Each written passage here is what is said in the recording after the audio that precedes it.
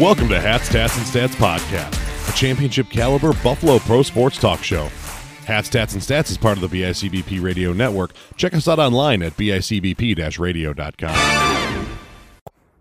What's going on, folks? Welcome back to Hats, Tats, and Stats Podcast, a championship-caliber pro sports podcast, hosted this week by yours truly, Big Diesel, in-house with a broken, beaten down, and defeated bold claim Ben. What's going on, buddy? You described me perfectly. I did. You're all goth today, and I understand. I've been wearing black all week, and people at work have been like, "Are you okay?" Yeah. Anything you want to talk about, buddy? Everything all right at home? No, everything is not right at home. That's a beautiful segue into the latest news for the Buffalo Bills, at the very least. The firing of Ken Dorsey and promotion of Joe Brady to interim offensive coordinator. Ben, quick thoughts on the move? I think it was needed. Something to spark the offense, hopefully, and maybe save our season at the moment. But honestly, if it doesn't save the season, we're looking at a real interesting offseason here. Yeah, I'm with you on that. It reeks of desperation. The reality is Dorsey should have been gone before this game, because this wasn't a game that you could really say was on Ken Dorsey. Like, honestly, I was saying while watching the game, this was one of my... I liked his game plan this week better than previous weeks. He's not a great game planner, and this is the point I'll bring up too. Because I was on this podcast bitching about Brian Daboll for years. And Daboll had his flaws, man. His biggest flaw was that as an offensive play caller with Josh Allen and all those tools, he would throw one stinker of a drive every game. That was just like, why are you getting fancy? But he did a lot of things right, like throwing the ball on first down and calling plays for Josh, not calling the plays to Josh, which is what I think Dorsey did a lot of. He called plays to the offense. He didn't call it for the offense. Yeah. So hopefully Joe Brady comes in and does a bit more of that. But Dorsey was so flawed as a play caller. It was ridiculous. I've been playing a lot of devil's advocate recently. There's a lot of people who want Sean McDermott head on a platter, and I'm kind of in the realm of I want to see him with another offensive coordinator next season before I can truly make that decision. There's a lot of national media talking about the Bills right now. And the one that I really want to point out is what Gronk said, and that when Sean McDermott took over this organization, it was coming off of Rex Ryan and how undisciplined. You remember how many fucking penalties we would get a game with Rex Ryan? 15 plus a game. It was aggressive. But he was basically saying that over the past year, this team is slowly devolving into a Rex Ryan team where our discipline is going out the window. We're not thinking about ball security. We're not thinking about penalties. All the little things. Yeah, it's the attention to detail. That was another thing that I wanted to say too, is it felt like with the offense that we were going, and the team in general, we're going backwards to what Sean won with when we had Shady and friggin' Tyrod. And it feels like we're just going backwards towards that team, and it feels like right now we're going backwards through the second year phase of Josh, of like figuring out what he was good at and rolling with that. And now it's like we're rolling that back, and the whole we want to try out other offenses thing. I mean, that's what I'm saying. It's just like you're rolling things back instead of saying, no, this is what Josh does well. And this is the point I made the other day to Dad. And it was just like, Josh lit up the league, specifically the Dolphins, but the league for 2 years, and Daboll called all those over-the-field crossers. Yep. Those over-the-field crossers, and he'd hit it late into that opposite window towards the sideline. When's the last time you saw him hit one of those? That would be when Daboll was our offensive coordinator. I disagree. It was last year. Last year before the bye. Yeah. After the bye, when everybody said vibes have changed, there's something different. Something happened there. It had to. Because we're just going backwards from that moment. And we're on the downward spiral right now. And obviously, they're grasping at straws. because DC's out, OC's out in 9 months' time. I mean, what's next? How many coordinators can you go through in a short amount of time like that and reasonably not have your head called for? Well, and that's the John Fox scenario, right? This is Someone call it a conundrum. Yeah, I had this talk with my friends who are all non-Bills fans. Once you fire a coordinator, now Leslie Frazier was not a fire, Ken Dorsey was, obviously, and one that's in season. Once you fire... Which is out of character for this organization. Yes, when you fire a coordinator, you're automatically putting yourself in the hot seat as the head coach. Right. Because he's on your staff. Which is exactly what happened to John Fox in Denver. Right. Yeah, I mean, it's not a good spot to be in at all, but that's where we've gotten to. But also, coming into this year, there was a lot of worries, and those worries have paid off. In terms of, like, Spencer Brown hasn't been the issue, no. But the offensive line is still below average. It is. Deion Dawkins is bad. I don't care what anybody says. No, I agree with that. I've said it for years. He's a poor man's Jason Peters. He's just a grabber, a leaner, and you can't run block. Then you're relying on a rookie. Mitch Morse is cooked. Yeah, he's old. cooked. And like, his brain is mush. Yeah. I love the guy. He did a lot of good things for us, but man, he is cooked. And who we got at the other guard? McGovern, which free agent, I don't think he's done horrific, but I mean, honestly, a guy who's been quiet is good for offensive line sake. Right. When you're not going, motherfucker, why is that dude fucking up so bad? Right. When you're hearing quiet news on the offensive especially line, interior, it's usually better. Especially on the interior. But linebacker wise, we found a stud in Bernard. Dorian Williams is getting babied. And I don't know why, because Tyrell Dodson is horrific as an athlete. Like, he, honestly, I get what they see in him, because he does have the instincts, like, he's constantly going to the play, but he's not athletic enough to go actually make the play. Like, he's never there to make the play, or he's chasing late, or he's not getting off a block because he's just not a good athlete. He's Tremaine Edmonds without the athletic ability and size of Tremaine Edmonds. Right. So that's frustrating to watch him throw on the field when, Dorian Williams is going to make mistakes, but my God, that guy flies around the football field. And Bernard, like I said, stud. Goes back to my point of, I think one of Sean's end goals for when we see run-heavy teams is to be able to throw 3 linebackers at them. And that's the other part of me playing devil's advocate here, because I really do feel like, obviously the coach has a tie-in with every single part of the team. However, I really feel like Sean trusts his guys to make the calls. And he trusted Dorsey with the offense. And I really don't feel like defensively that has been the issue of our team. It's hard to call a good defense when your entire defense is hurt. It's hard to call a good defense when the opponent's average starting field position is the 44-yard line. Correct. Their 44-yard line. Like, I have no issue with the way our defense is playing. Honestly, like, and I heard people ripping Sean and saying, where's your accountability for his comments after the last game? But this has been weeks in the making of him not saying anything and constantly putting his faith in Dorsey and the offense. And how many times has this beat-up defense held us in a goddamn ball game for the offense to fall flat on their face? I mean, constantly it was 6 points, 3 points, 8 points and a half in the first half. It was atrocious.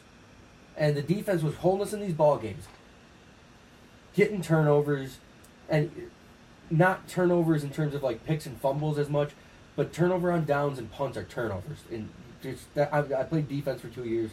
You played defensive line for 4 years. That's how we think of it. If you get the ball back to your offense, it's a turnover in your defense's mind. So they're getting turnovers. They turned the ball over 4 times last week, and the Broncos got 7 points on them. That's insanity. Yes, that's good defense. That's damn good defense. Yeah. With how many guys we're missing against a former All-Pro. And our defensive line still does defensive line things where our guys get 1 play a game.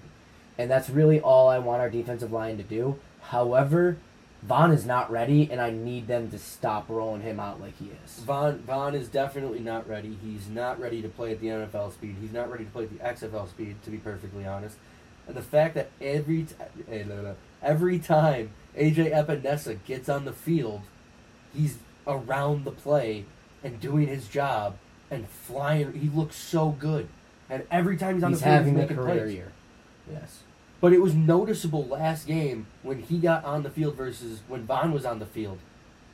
Like, when Vaughn missed and ran upfield, it was such a wide arc because he's slow and can't bend on that leg the same, that he was like 3 yards, 4 yards behind Russ. And he just stepped up and made a little play. When AJ got run by because he did go behind and technically didn't win the rush, he was like a yard behind Russell. So, like, the lineman was on Russell Wilson's back. That's, small difference, 2 yards. You think about that, 6 feet. That's not that big of a difference, but it is. Because obviously that affects the quarterback differently. Obviously, AJ also got a sack and pressure. Like, just needs to be on the field more, man. Yeah. I also need Groot to step up a little bit more. I do feel, as I was saying... In terms of finishing plays, I say yes. Because yes. he's there to make the plays, but he's constantly diving and not bringing his feet on the hit. So I'm with you on that. Make the freaking play. And honestly, interior-wise, I can only expect so much from Ed Oliver when the rest of the interior D-line is hurt. I mean, we were talking about this as well. It's hard to rush when you're constantly being double-teamed. And with the rest of the defensive line hurt, it makes it easier to block. Yeah, but Eddie's also still winning his pass rush rate. That's what I'm saying. Like, so he's still winning. That's what I'm saying. I still like the way he's been playing. The issue that the general fan doesn't understand is when you pass rush, you got to pass rush as a unit. So it's not just Von Miller going out on the edge and beating his guy. Because you can beat your guy, but if the quarterback takes off the other way because the end ducked inside, you're never going to make that sack. So that's the whole closing the net, and there's a whole bunch of terminology and what landmarks you got, but you got to pass rush as a unit. I've noticed Ed winning up the middle, but I've also noticed that one of our edges has been flat as hell. It's either going way upfield or getting stalled at the line, and I always and they're notice, taking advantage of it. I notice Ed winning his rush, and usually our nose guard is either stalemated or being pushed back, which creates seams, actually the amount of which times, creates seams for the quarterback to step 100%. Up in the pocket. The number one thing when you're a nose tech that you need to be aware of is the open B gap to your side. That's the easiest escape route for the quarterback, where there's going to be the least amount of defenders. If he makes it out that backside B gap, if you can visualize what I'm talking about from the nose tech inside the guard in the center and the end outside the tackle, quarterback gets out of there, it's one-on-one with the linebacker, corner, or safety, whoever's kind of out there based on the pass routes.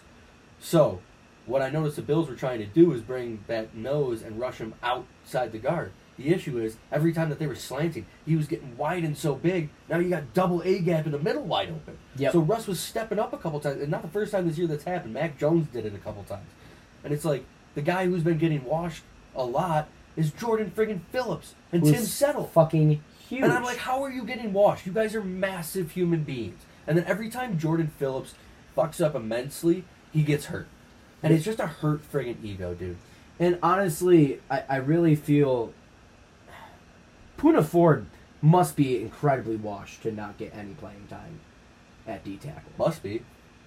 Because this is a guy who's had here's a guy who's had a pretty successful NFL career at D-tackle. Yeah.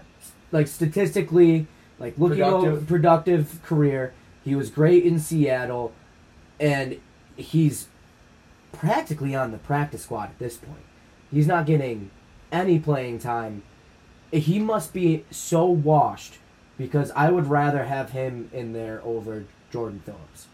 Me too, and Phillips might also actually be on the injury report, so he might not play. Who knows? That guy's soft as hell for being 6'8" and 350 pounds or whatever the hell he is.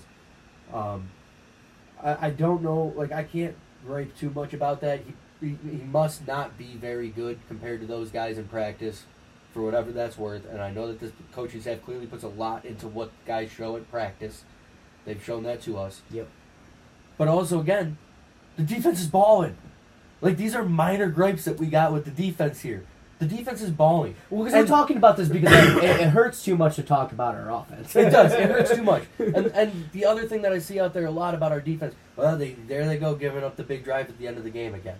And yeah, I'm on that train too. You have to not give the big thing that they do on those drives is give up the first play is the big play, and you just can't do that. That's the easiest way to just all of a sudden you're on your heels. Momentum is gone. But the other thing is, by the time that they're getting the ball, the other team's getting the ball back with 2 minutes left, the defense has been on the field for 36 friggin' minutes that game. Doesn't matter what your rotation is, man. That's an NFL 36 minutes on the field. Like, they're beat up, tired, exhausted, mentally exhausted, and expected to go perform.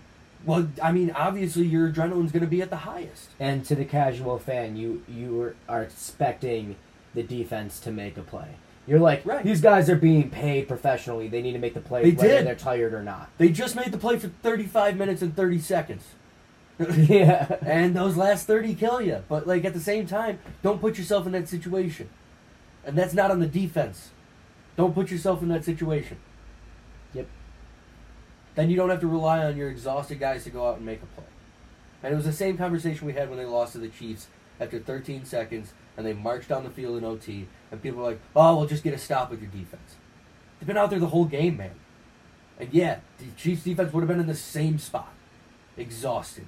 And all it takes is one defensive mental breakdown, and all of a sudden it's a touchdown. One offensive mental breakdown is probably a sack or a TFL. Like, it could go bad. But with Josh, now that's the other thing. With a good quarterback, one mental breakdown, you could still salvage a good play. Right. Absolutely. And to your point, one mental breakdown on defense, that's a 25-yard play for the offense. Right. Because if you got a good quarterback on the other side, they're going to fucking expose you. And in the NFL, especially with the schedule we got coming up, there's more often than not a good quarterback. Correct. I mean, Nate pointed this out to me today because he wanted to get his shit talking as a Broncos fan. I looked at the quarterbacks that we lost to today, and it's not great company. No, it's not. The only, like, decent quarterback I'll put on there is maybe Joe Burrow. T-Law hasn't even had that good of a season. T-Law's not that good. Yeah. And it's not like Joe killed us. Nope. Like, he was good. But He again, it's not wasn't like a world killed beater. us. Right. Yeah. But also, if your offense shows up in any of the games that we lost this year, just shows up, then we're winning. Yeah. Honestly, I feel like in the Bengals sense, when they play big games, it's not Joe that wins in that game. It's usually the defense that wins. The defense is terrific, man. The Bengals' defense is the reason why they win big games because it really feels like Joe is incredibly quiet during big primetime games like that. He's got a little Eli Manning vibe to him. You know what I mean? No, there's games where he just gets hot and rips. But there's sometimes where Joe Burrow's got that Eli Manning vibe, just I feel more. autism and I feel more like Drew Brees. No, Drew is always dicing. Even if he's throwing a pick, he's dicing. Hitting him right in the hands, right in stride.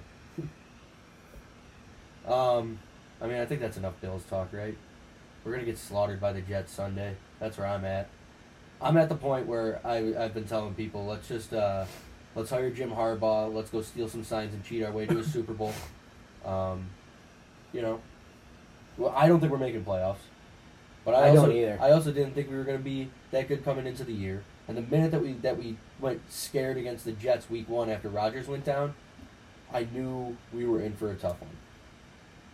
Well, a lot of people were telling me that there was a good chance that we end up third or lower in our division. I think there's a good possibility. The Jets are still a good team without Rodgers. Their offense is horrendous, but their defense is going to win them football games. We're also 1-2 in division. Yeah. And our only win coming against the Miami. Dolphins. Yeah. Because we fucking own them, apparently. We showed up in that game, man. We love to play the Dolphins. So frustrating. It's just been a frustrating year.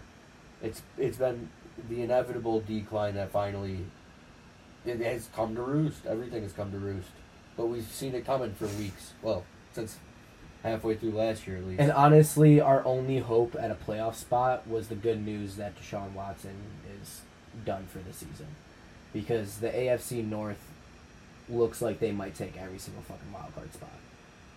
Yeah, Mike Tomlin keeps winning games, but don't worry, they'll end up 8-1. So I'm not that worried about the Steelers, to be honest.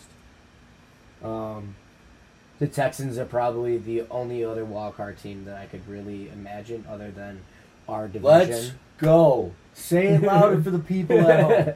Because honestly, I don't see anybody in the AFC West making a real push. The Chargers are going to keep on charging, and The Broncos are. Look at. I mean, if your biggest accomplishment is beating us and then Kansas City, like the Kansas City game, obviously, yeah, good for you. Kansas City also hasn't really been the same this year either. But yeah, I mean, honestly, NFL wide, there's kind of just a lot of mid football being played. Defense is back. yeah. Defense is back. And then to the Raiders' point, how many times are you gonna go into a season with a guy who's not a head coach? I mean, you fire your head coach mid-season, and then you're expecting your intern to bring you to the playoffs. Well, and the funny part about the Raiders is 90% of the time the intern does a terrific job. Yeah, He gets them like 500 or close to 500. and then then Mark they go get a big name. Mark Davis is like, I need me a guy. Not that one, though. Let's go get that guy over there. They're gonna get Harbaugh, aren't they? Oh, they're going to cheat their way to the Super Bowl? All right, so let's talk about something happier, man. You want to talk about the Sabres? No. Thompson definitely is going to miss a lot of time. Yeah. 4 weeks to... The upper body injury, months. which is clearly a broken hand. / wrist. Yeah.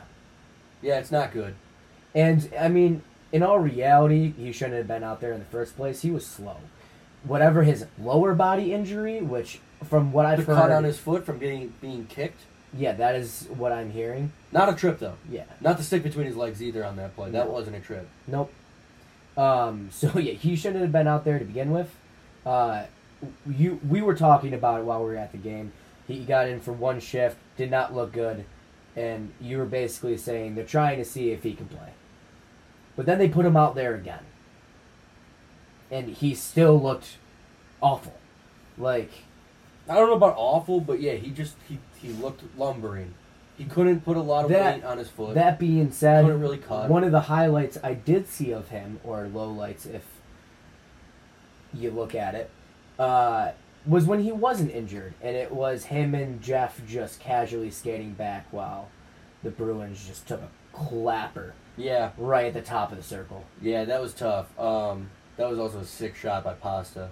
Beautiful shot. However, as my boy Eric Johnson said, we will not win games until we commit to team defense. That's a fact. That was bad back checking by both.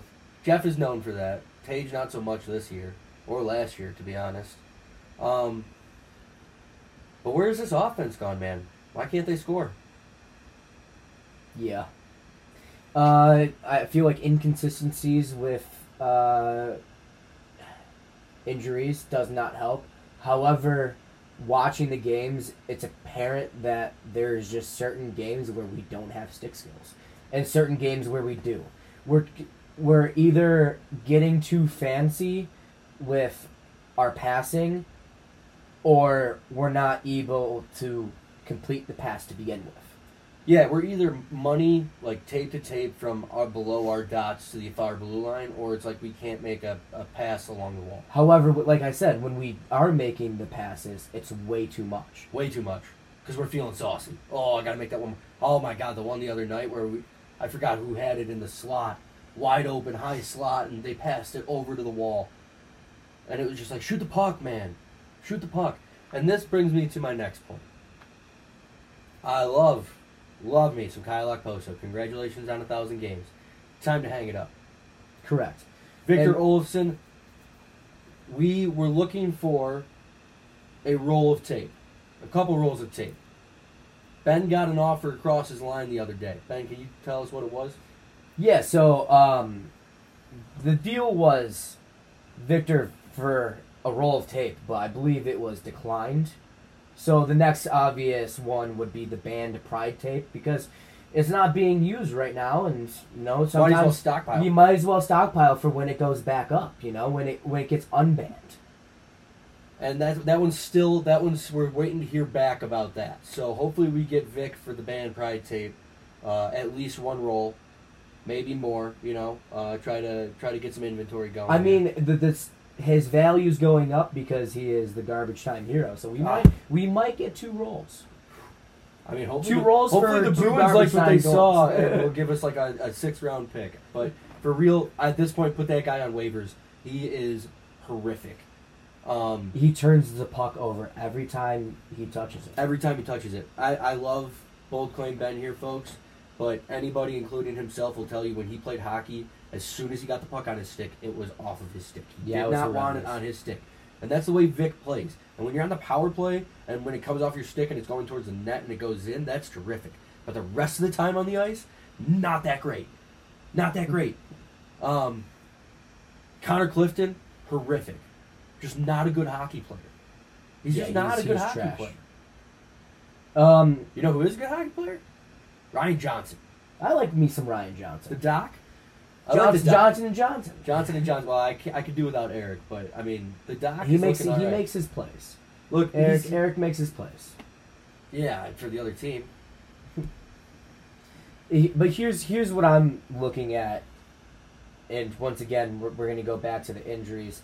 We're playing hockey with some guys that we're just not happy with, and basically the biggest talk I can see on NHL Twitter, Sabres Twitter, is how are we going to get our first round guys roll time when they get up. And I think there's going to be plenty of roll time. There's guys that we can ship out tomorrow. Right now, please. Victor, Kyle, I love Zemgus, but see ya. Krebs is starting to get to that point because he's probably got decent trade value. There's 4. Correct. There's 4 spots. The guys who, and as of right now, Tage is not going to get some playing time because he's hurt. Right. I can tell you what, love me some Mitts. Casey's got a great opportunity. And you know what? And that's the other thing. Every time we lose, and we're getting shelled, but every time we lose, I still see the effort from Casey Mitts. His feet are always moving. That's my biggest thing, and we talked about this as well. The games that we lose, it feels like there's no fucking effort. Right. There's no effort, and we're just missing. We're missing the easy passes. Lazy. Yeah.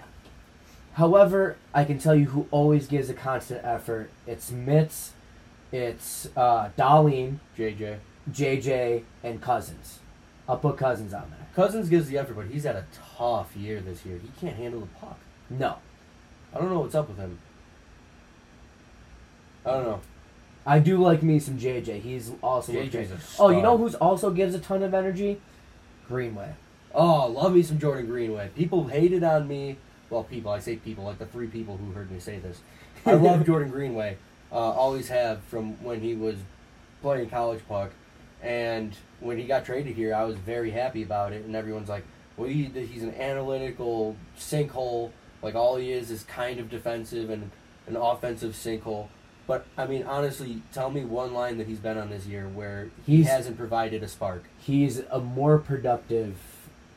Here's my bold claim. Oh, I love this. Here's my bold claim. Hit me. He's a more productive Austin Reeves. I don't even know his first name. It's A. Reeves. Yeah, what is his first name? Okay, Ryan. so Ryan. It's Ryan Reeves. It's not even a name. Ryan Reeves. You know how I am first names? I mean, he's not a tough guy, but I get what you're saying. I know. I feel like when Greenway needs to be, whenever he's out on the ice and someone gets hit, he's the first one in to say something. But guy. I want to see him lay some bodies and like punch some faces. But regardless, he's showing a bit more of his offensive upside. He's great in front of the net, which we don't have many guys who do that, even our big guys. So I love the guy. I think he needs to be on PP1 over Jeff and stick him right in front of the cage. Him right in front of the cage. Jeff is good for PP too. Jeff can be a PP2 guy, you know. He's just he's more of an average PP guy. More of definitely not a big PP guy. What are your thoughts on the potential Patty Kane rumor? So, I mean, originally I was against it, and I feel like a lot of people were. However, we're talking about sparking a locker room, bringing a guy who's a veteran and has won a couple cups before, in a team that is also injured, to spark an offense that was fucking lighting it up last season, and now we're struggling. I don't hate it. Yeah, I don't hate it. I don't love it. If you bring him in, I think you do have to ship pieces out and get young guys in. Because if you're going to bring in a guy like that, you're going to need more two-way play out of your depth. Because if Patty Kane is going to be like your PP specialist, basically a better version of Victor Olofsson, if you will, you're going to need better depth, just both offensively and defensively from your forwards. So you can't really be relying on Okposo, Gergensons, Krebs to, like, how often do they score, man? Mostly never. Mostly never. And they're scoring less now this year than they have in the past. So, like, that, it's just, it can't happen. It can't happen. I still don't mind Krebs. I think he's being incredibly weighed down by how bad I don't disagree with that. This season. I don't disagree with that, but here's the thing. Okposo's not getting scratched, he's not getting cut, he's not getting waived. So we're fucked. Correct. Or we're making a giant shakeup of our lines. No, we're fucked. Because there's no Tage. So Casey will take 1C, and that line will be productive. Cousins is a maybe right now. His effort is there. The rest of his game is a maybe. He hasn't skated. So you put him at 3C? I mean, he's still probably 2C. Yeah. So then Mitz, Cousins. Then I guess you go Krebsy or Jost. You know? Yeah. I if you're going to run the grinder defensive line with Gergensons, Okposo, I prefer Jost in that role. I do too.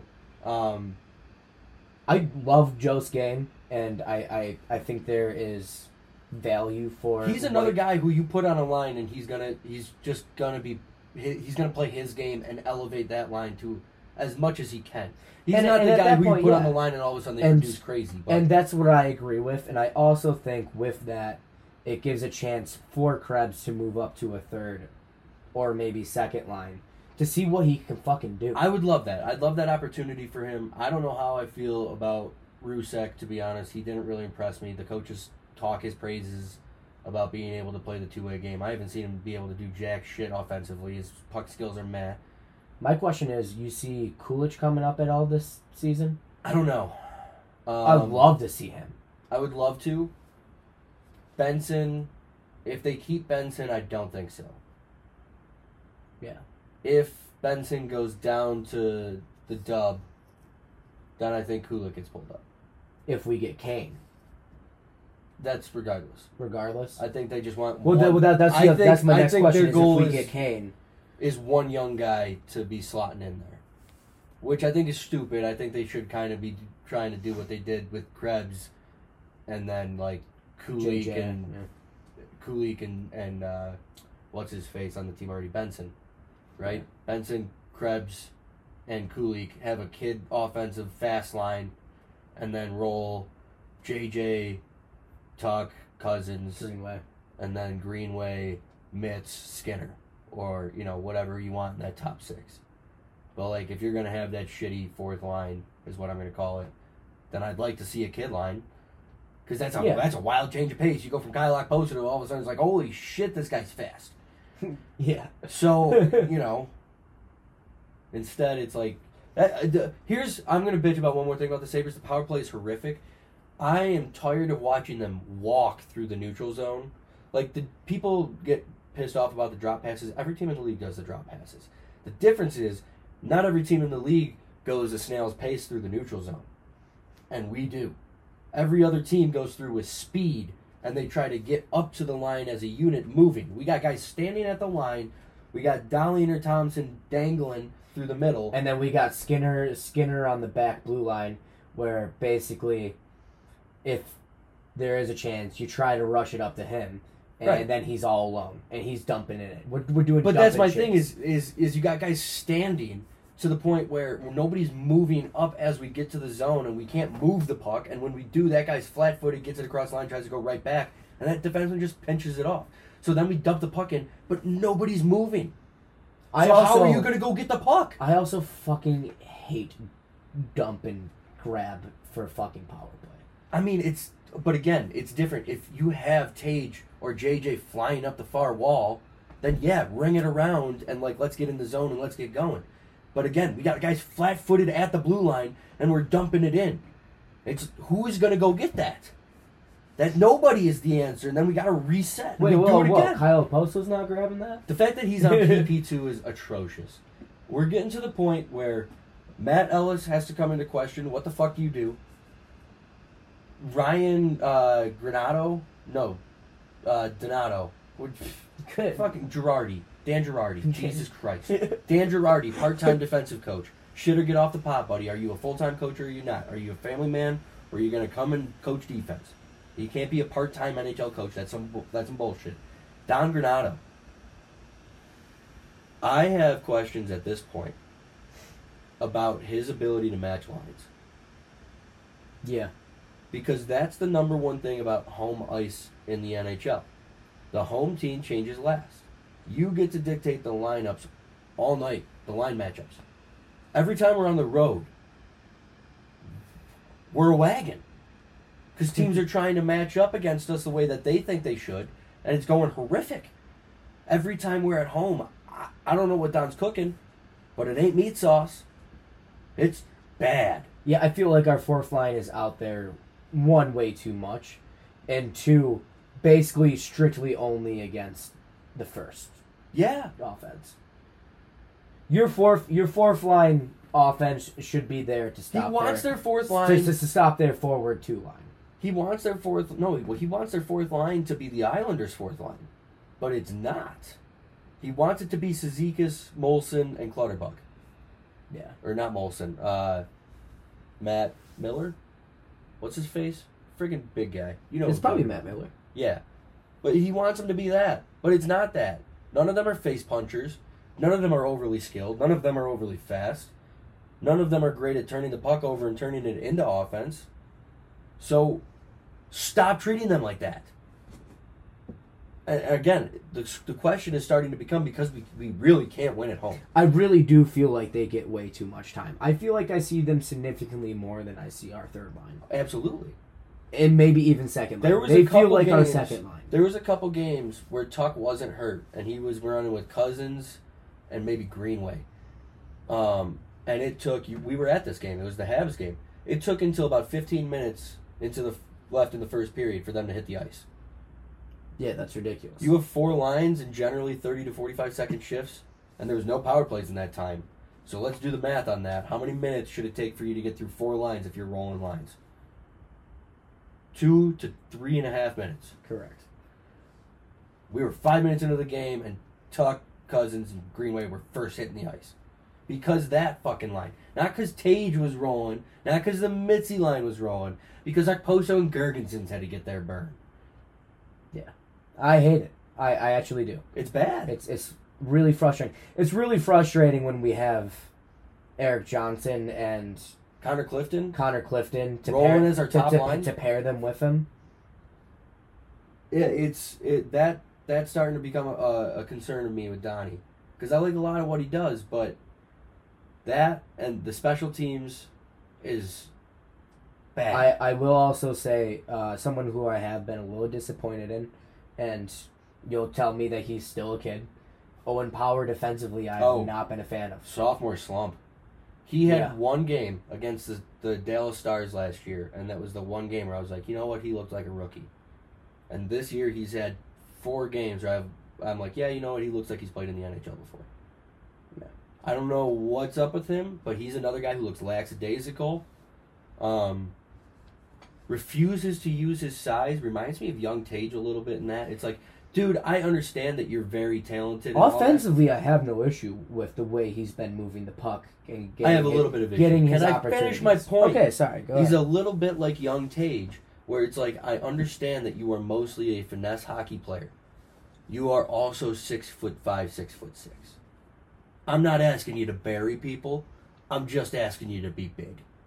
And you know what that means. Use your size. And right now, he's still playing still playing like he always did. And it's like, I understand that. You can still play that way. Just play big as well. Tage finally figured it out. He's playing college level hockey. Yeah, but he didn't last year. Yeah. Which is frustrating. But I'm with you on that. No, I echo that sentiment. He's had a sophomore slump for sure. Dahlin continues to amaze me. Love that guy. Every game, he does something ridiculous stick-handing wise I've never seen before. Every time I watch him, I have to go, he's 23. Or last game, there was a whole defensive stretch where he was just working post, and he must have had about 4 ridiculous plays. Yeah, just breaking up a pass. Yeah. I was poking like, it to the corner. He was literally just pivoting around a post for 4 plays, and he made a play on every single one of them. I'm like, that's fucking gross. No, he is a franchise defenseman. He's terrific. I love everything about him. I wish Samuelson wasn't made out of glass. People are gonna freak out about Levi, but the point was made, and on a show I was listening to the other day, at the beginning of the year, pretty much every year at Northeastern, he had to work out some of his game and figure it out. He ended all of those seasons with like a .920 or above save percentage. So let's relax. Also, remember when he came in at the end of last year, he was coming off a full season of work. So he was in top form, feeling good, feeling right. So that's another part of this NHL process that you see a lot of guys struggle with, is coming in after an off season and all of a sudden you're into an 82-game schedule. It's not. We have a month of practices and then we play Saturday, Sunday. I still feel like he's always in good position. I feel a majority of the time he's in decent position. I feel like sometimes lately, especially once he gets scored on early, which a lot of times aren't his fault. We just forget to play defense because we suck at defense. But then he starts chasing a bit, and he starts trying too hard to go make a save. You know what I mean? Yeah. And he'll end up way outside of the net, and then the other team will just pass it back because he's like, "Well, why are you out that far?" And the Pasta goal, yeah, it was a terrific shot. But why was he so far out challenging that other shooter on a 2-on-1? Yeah. You know what I mean? It's like, just chill, kid. Just chill. Relax. And when he was relaxed 2 games ago, whatever game that he frickin' stole for us, man, he was lights out. But he wasn't chasing like that. He wasn't going outside of the posts and doing all that. He was just sitting down, finding the puck, making the save, controlling it. And I will say this. When UPL plays, I know the game we're going to get. Oh, yeah. It's very consistent.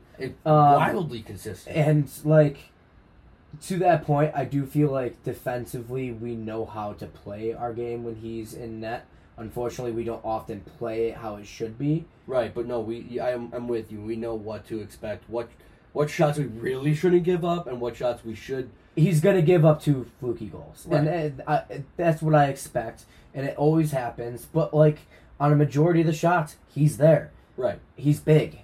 Right. He gets in the way. And that's the other thing about NHL goaltending. And I mean, you hear this all the time about prospects and where did this guy come from? I mean, you talk about Jordan Binnington with the Blues and making that run with the cup. Yeah. And now where is he? They're really regretting paying him and all this stuff. Antti Niemi. You can go down the list. Tim Thomas. Tim Thomas was the greatest goaltender in the world for one summer. Led the Bruins to a cup and walked off into the sunset to go shoot grizzly bears with a crossbow. Well, 2012 was happening. The world was about to end. You know that. So Tim Thomas had to light it up. But my point on goaltending is a lot of it does come down to puck luck as well as the skill of the goaltender. And some guys don't get that puck luck except for one season. UPL might be that guy who has a 3 goals against average and then one season shows up, shows out, gets all the puck luck where none of those fluky shits go off his defender or nothing bounces 4 times and gets deflected once and then goes in. You know what I mean? So 1 year he'll end up having sick numbers. Will it be with us? I don't know. But God, I hope he's on our team when he gets hot. Because that's what goaltending in the NHL is, man. There's not a lot of Haschicks. There's not a lot of Vasilevskis. I mean, Robin Leonard. Yeah, dude. Right? Yeah. When he got hot, it just wasn't with us because he decided to go sell snakes down in Vegas. I don't know, but he got hot. Yeah, and that was part of it's also the team that plays in front of you, but a lot of it's puck luck. Hot. Right, a lot of it's puck luck. So hopefully he finds the puck luck when he's with us, but he's got the basis to at least be an NHL goalie. Our team knows how to play around him. I'm with you. I'm not saying Levi doesn't. I'm just saying obviously there's going to be growing pains. I'm not giving up on the kid, and I hate seeing talking heads on Twitter. Jody Biasi, fuck you. Going next game for the Amerks. What? Relax. Like, talk about, oh, well, we don't want to ruin the kid. Well, don't send him down to the friggin' minors and tell him, well, go work on your game. Work on your game up here. Because it's not like he's not the reason we're losing these games. No. Like, even the Calgary game that we were at, and again, he didn't play well. Did not play well. You know who else didn't play well? The team in front of him, man. They were dog shit. They got outskated by Calgary, who's going through, like, upheaval right now. Should we play the young guys and ship out all the vets? They outskated us. That was gross. That was a tough game to watch. Has Levi been great? No. But I don't think you can expect anybody to hold them a world beater. Unless you have a Vasilevsky in front of you. Even then. Yeah. When you're playing like that, that's tough. Sometimes you just need a Carey Price to drag you to the playoffs for years straight. Where's Rick DiPietro when you need him? All right, well, before we wrap it up, let's talk a little lacrosse, because the lacrosse world had some very exciting things go on in the past little while. We got our cities for PLL. PLL got cities. Can you pull that up while I talk? For those who don't follow the PLL like we do, which is fair, it's the Professional Lacrosse League Premier, and they were doing what do they call it? Like a venue system where they would just pick cities. A touring. Tour. Yeah, tour system. They would tour. They'd go to a city like a concert, play there for the weekend. Next weekend, go to a different city. Well, they finally decided to settle the teams down and go to actual conferences. So it's going to have an East and a West. Right now, it's still only 8 teams, and the teams are... Ben? So we got, in the West, Utah Archers. So we'll get some opinions afterwards. Yeah. In the West, we also have the returning Denver Outlaws. Love that one. Yeah. We got the California Redwoods, and destined to be. I believe we also Carolina. Yep, we have the Carolina Chaos. Carolina Chaos. So let's go through the West. Thoughts on the West, real quick. Yeah. Love the Archers look. I think Utah was a good spot for them. I know PLL has a really good relationship with Salt Lake in that area. Also the Utah program coming in to D1 in the past couple of years has really helped out there. They've had a lot of prospects coming out of Utah recently, so good lacrosse city. Yeah, I think when you look at trying to grow the game West, Utah is definitely a hotbed and a good spot to set up a team there. Absolutely. And really, besides basketball, an untapped market, you know? And if you're going to look at it like that, you got PLL Archers in the summertime, a lot of similar concepts to basketball. Fast-paced, shot clock, a lot of the offenses are similar. And then in the wintertime, you got the Jazz. So I really like that choice by them. Utah Archers. Didn't really do much with the logo. They made it look the arrowhead look a little bit more like a mountain. Yeah, I'm a fan. Yeah, I don't hate it. We got Denver Outlaws. We kind of knew and expect this one to come. Unfortunately, it meant losing the Chrome. Some say unfortunately. I think they were the weakest. Absolutely, were the weakest identity. Team. Yeah. Of the whole PLL. However, I did like the night, and I liked the style they were going for. Unfortunately, it didn't really.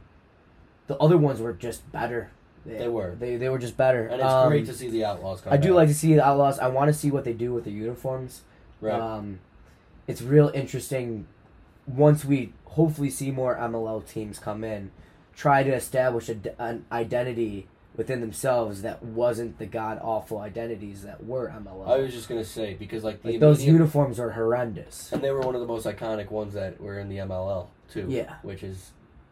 whatever. But I like that the Cannons obviously immediately rebranded and went with something that was an actual concept when they came into the league. So hopefully the Outlaws do something similar. I'd love to see a matte black helmet. Yeah. But obviously an orange bucky would give me some Oregon State kind of like... I was thinking more Oklahoma State. State. Oklahoma State vibes for the Denver Outlaws there. California Redwoods. That one was always destined to be. The minute that they were the Redwoods Lacrosse Club. We all know that they were going over there. I think it's... I love that look and identity for California that I feel like I could get more of. Like, I feel like a lot of the professional sports teams around the California base are flashy, like more Hollywood-esque. Yeah. And I like the 90 other % of California that the Redwoods represent. Yeah. More of that wilderness aspect. Yeah, the rural, the grizzly, obviously. But also their uniforms, too, in a sense. Clean. Yeah. You know? They always rock the pinstripe. I like the pinstripe. Right? That's always a good look. And allegedly they're going to be based out of Irvine. So central to Northern California. Yeah. Which I think is good.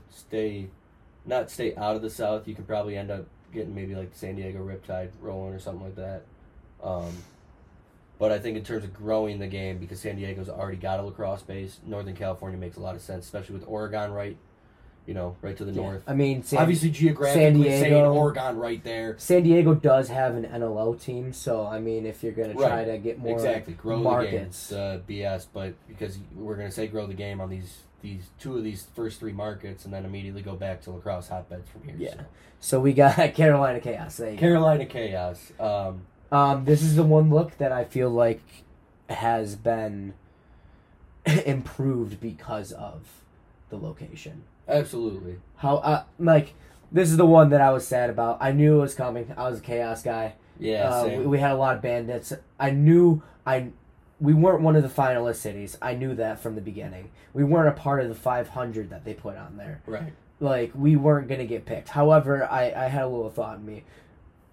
Maybe they just fuck around and put the Chaos in Buffalo. That would have been electric. And I heard a couple, well, not heard, but read a couple Chaos guys who were saying, man, we belong in Buffalo, before the cities were announced. But yeah, Carolina's not a bad spot for them. I really like their logo, their secondary and stuff is really good. And they're leaning into that kind of Carolina Hurricanes, we're a bunch of jerks. Right. Go fuck yourself kind of vibe. Yeah. And I'm here for it. I love it. I'm here for it. I also think it's a good spot for them to be in the Carolinas, wherever that's going to end up being. But yeah. And I also like in their logo as the Carolinas team, they did North and South combined outline. Correct, instead of not that the Carolina Panthers have, state outline logo, but if they did, would they do that? Doubt it. You know what I mean? So I like that. That was pretty cool. Have they? So then we got the East. All right, in the East. We got New York Atlas, which on first glance, I like the choice of them in New York, but we'll get to everything after. Philly Water Dogs, also thought was a great choice. Yep. Maryland's Whipsnakes, which... Another destined to be, and talk about also destined to be was the Boston Cannon. They weren't going anywhere. No. They were sticking in Boston. Obviously, yeah. That was never a doubt. And these are all hotbeds. Yeah, these are all lacrosse hotbeds. Well, I mean, honestly, when you talk about Eastern Conference, if you're going to have an Eastern Conference, they're pretty much all going to be lacrosse hotbeds because that's where the predominant majority of people who play are. But on top of that, the hotbeds of the hotbeds. I mean... Yeah. So, let's get to the New York Atlas.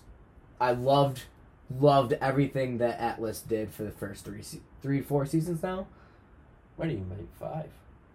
Because I thought it started in 2019. Because their second year was COVID. Yeah. So this would be... This would be year 5. This would be year 5, yeah. Then we're going into year 6. Shit. Yeah. Going fast. So, first 5 seasons, Atlas loved their identity. It was one of the best in the league. Yeah.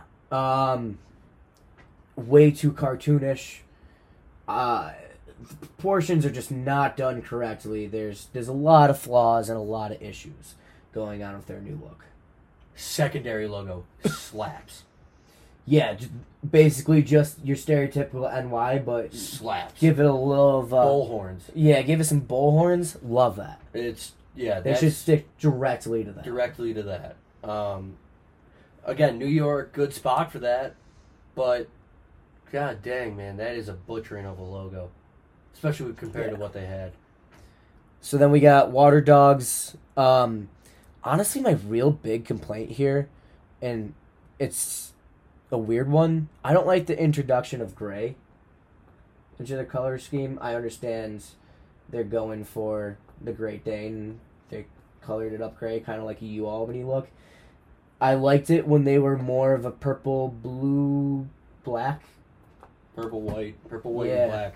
Well, that doesn't mean that they're with not like a hint of still blue, lavender, you know. Because, like, again, secondary logo slaps. They solidified the paw print with the script dogs as their secondary. And that was purple and white. So I don't know if the gray is going to be something that is truly incorporated. We're going to have to see when more stuff comes out. But in terms of the logo, yeah. It also almost reverse of what happened with the Atlas, went too serious realistic.